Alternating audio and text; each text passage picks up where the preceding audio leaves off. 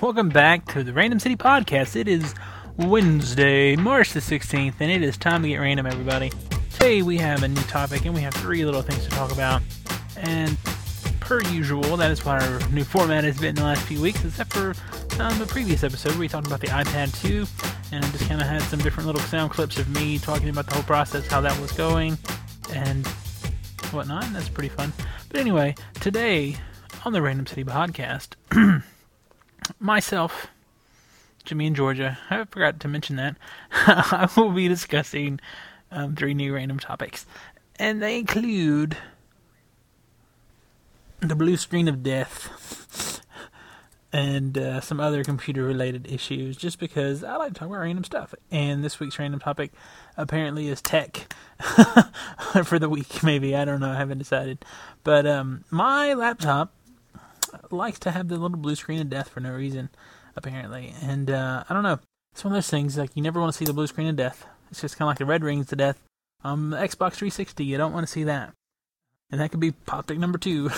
But the blue screen of death on my PC is a laptop. I do have a desktop as well. I have one at work, whatever. But I have an Acer, and I like Acer. I have 2 of those in my life. And those are good, generally speaking, but I actually rebooted my system to the original factory settings maybe 2 weeks ago, hoping that would solve this issue, and it hasn't, and so that doesn't make me very happy, not particularly. And I don't know, I guess it's time to get a new machine pretty soon. Still works fine. I don't have any issues with it other than occasionally, really randomly, it'll just blue screen to death and die. I have no warning other than if I'm listening to a TV show or a movie or something, or a song, it'll just go or something and just die. And I don't know. It's just kind of frustrating. But I know Macs aren't immune from such things either. So maybe my crashing computer will lead to a segment or something in the future of purchasing a new one or something. I don't know, but I also think today I would like to talk about a little bit of video games in our second topic, and that is Super Mario All-Stars Limited Edition.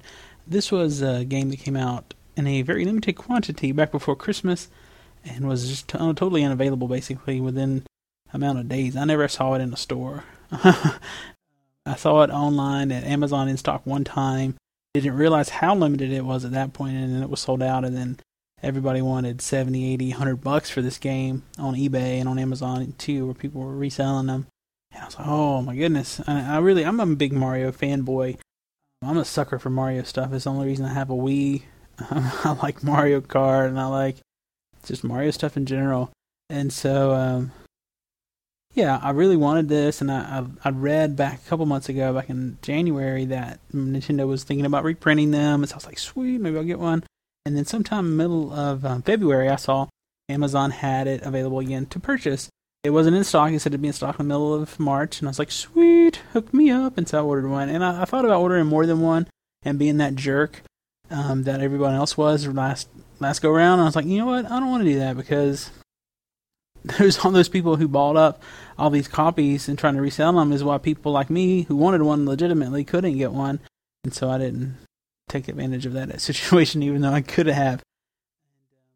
But yeah, I'm excited to have that now. It came in Monday, which was a couple days ago now, and it's fun. It's the same exact thing that I already have. I have the original version from the Super Nintendo still, but I don't have a Super Nintendo hooked up in my living room. I have a Wii hooked up in my living room, and so that's fun. And it does have some extras, the CD and little book and stuff. And so I don't know, just fun. And if you haven't got one yet, and you're a Mario fan like I am, if you can find one, maybe Amazon can help. You can get one. And it'd be great.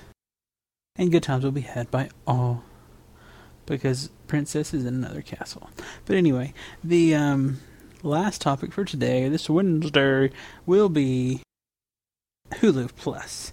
Okay, I talked about Hulu Plus, I think on one of my other podcasts, maybe very briefly. I signed up for it when it was back in the beta stages, and it was back in, I don't remember, it was last year sometime.